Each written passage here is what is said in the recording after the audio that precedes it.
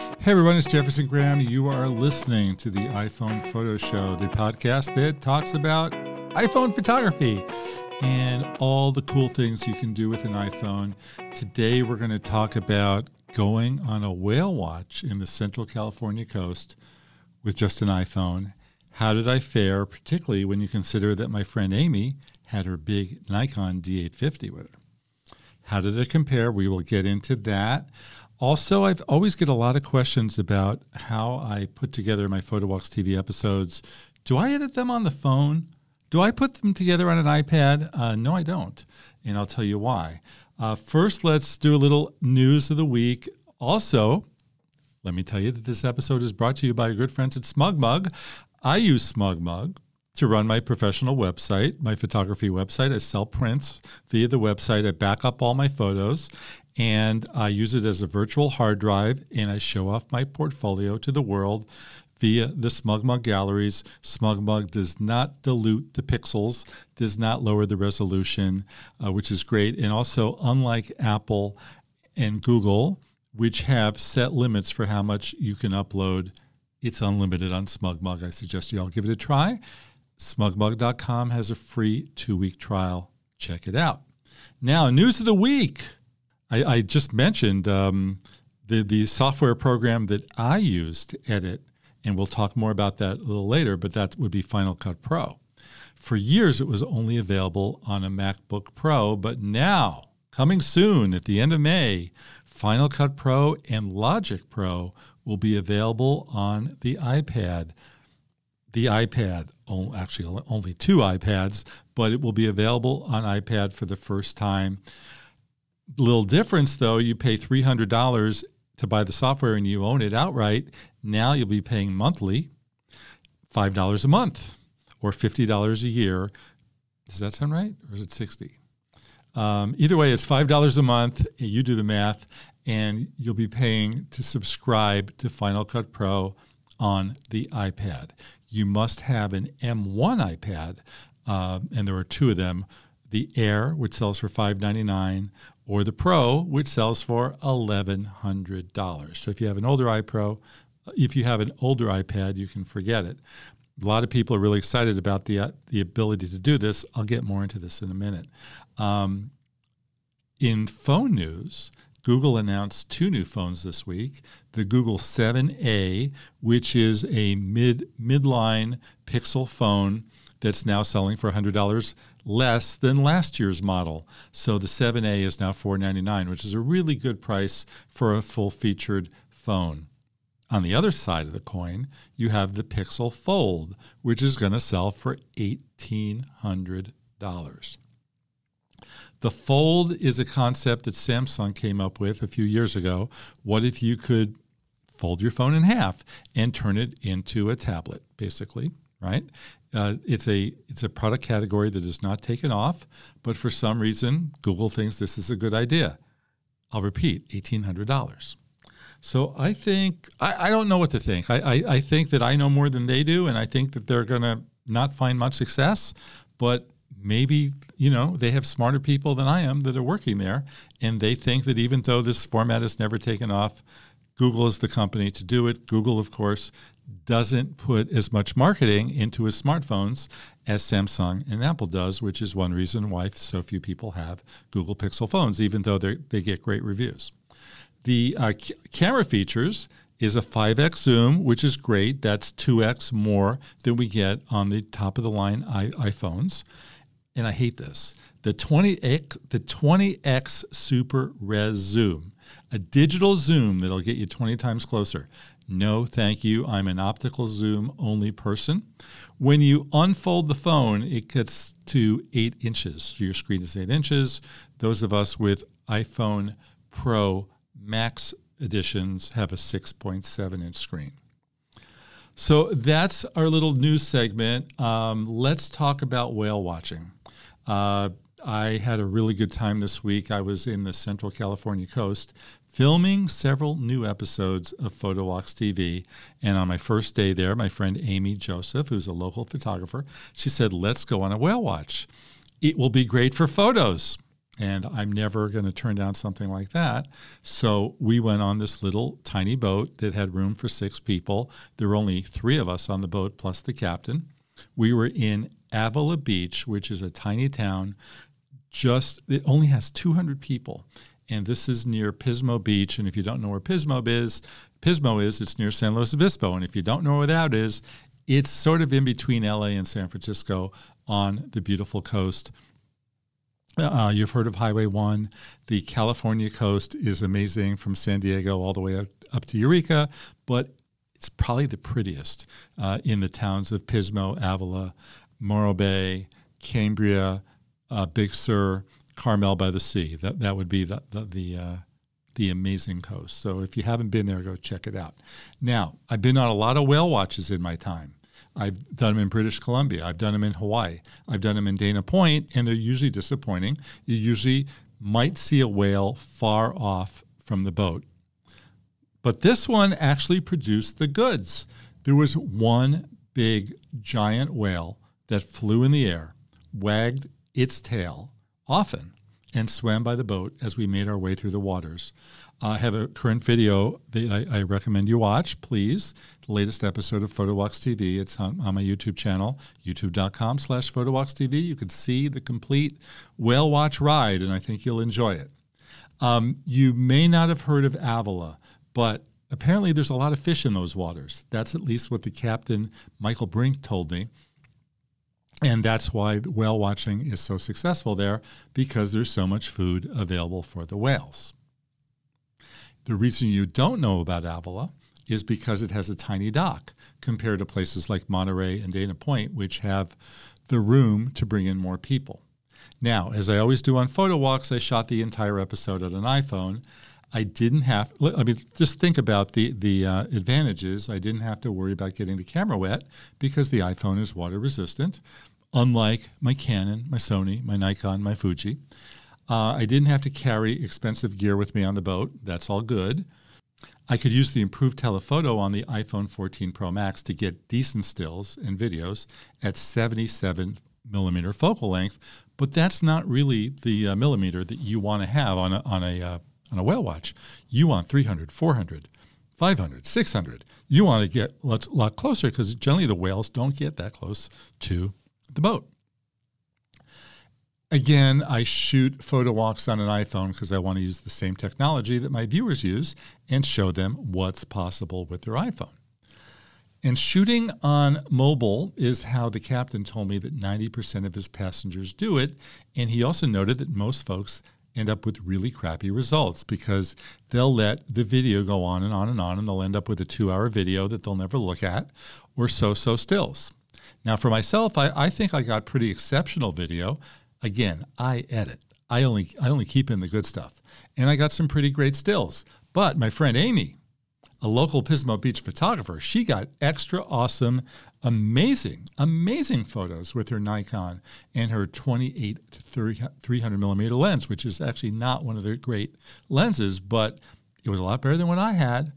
If there was ever a case for bringing a camera with a great lens somewhere, this was it. Because the iPhone was decent, but what Amy got with her Nikon was absolutely incredible. If you'd like to see the images, please go to my newsletter, jeffersongraham.substack.com, and you can see Amy's great work along with my okay shots, which are, I think they're actually pretty good. Most people would be happy with them, but it's just that Amy's were so great that, felt a little bit of envy there.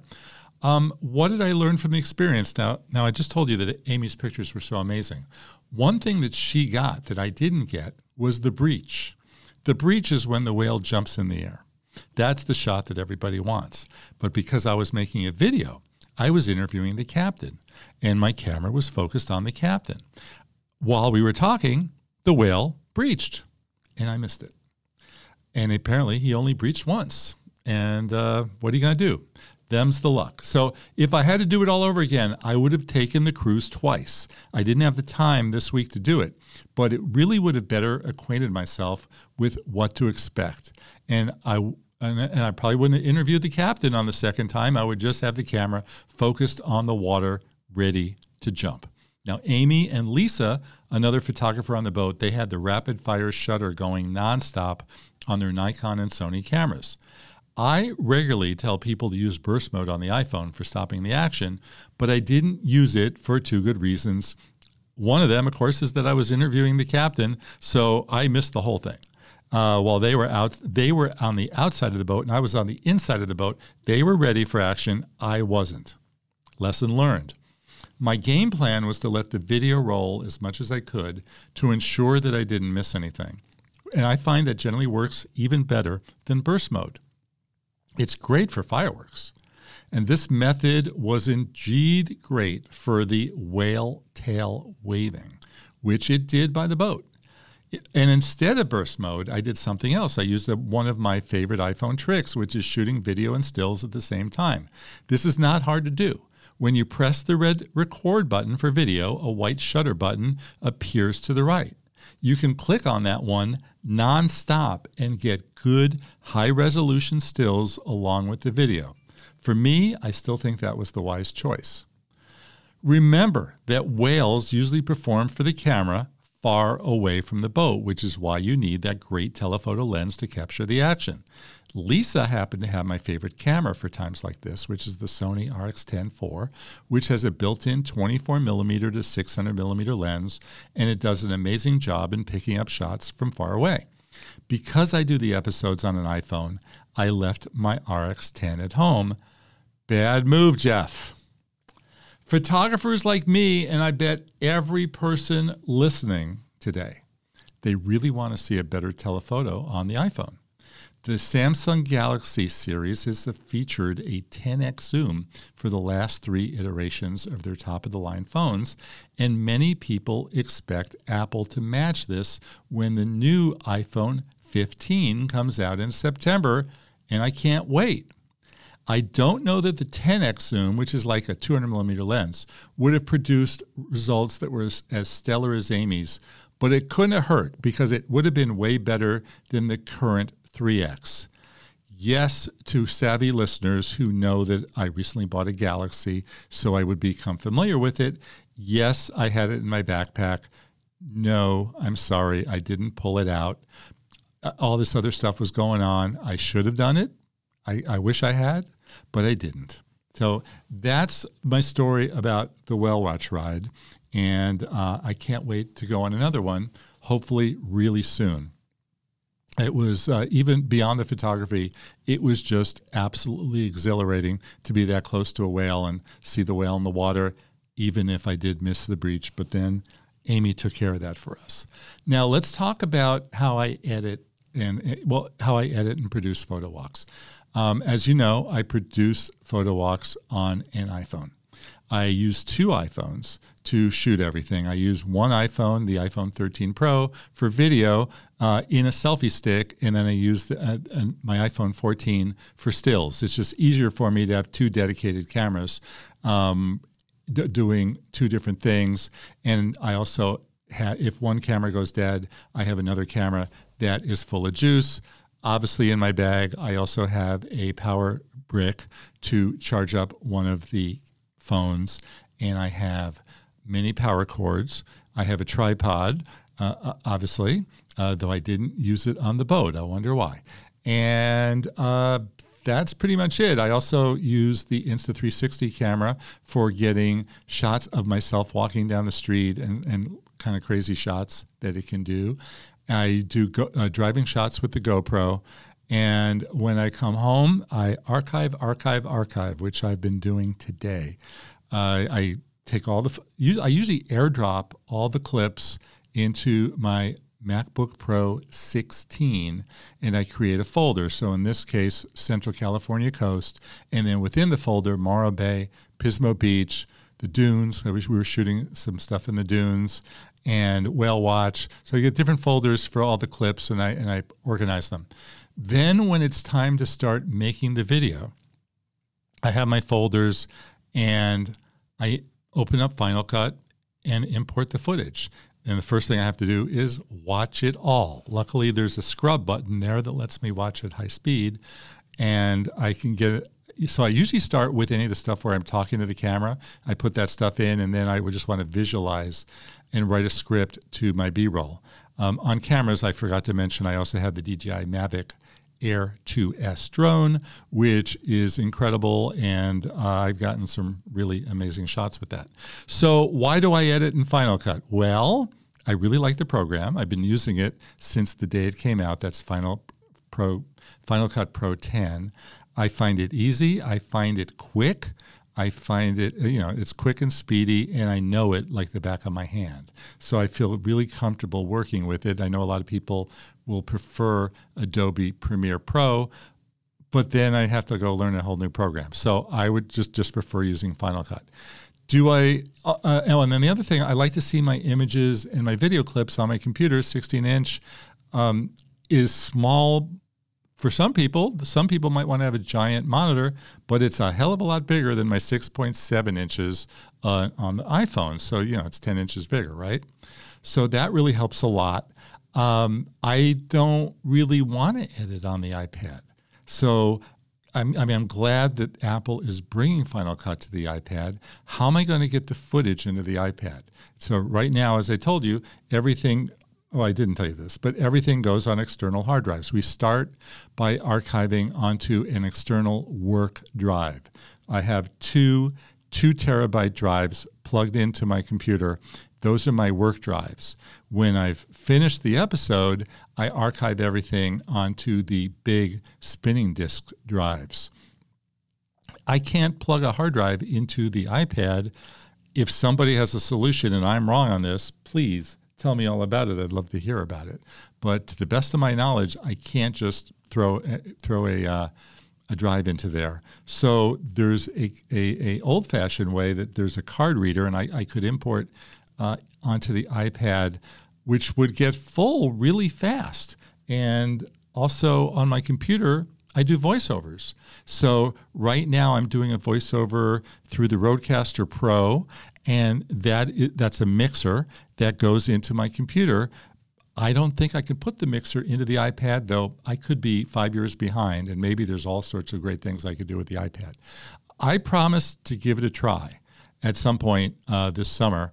I've got a giant road trip that I'm taking from July 4th to the end of the month, and I will be doing a lot of editing on the road. So let's give the iPad a try. One thing is that I can't use the iPad I currently have now, so I will have to get a new one of the M1s.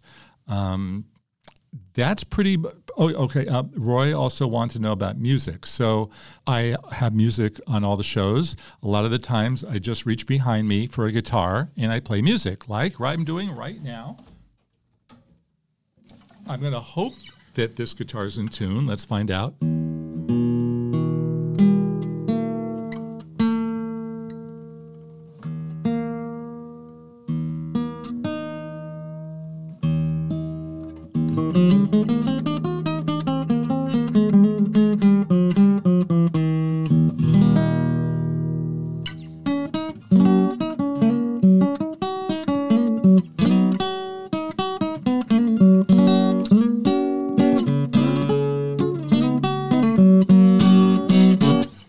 So in a perfect world, I will make the music for the soundtrack. Sometimes I don't have time for that.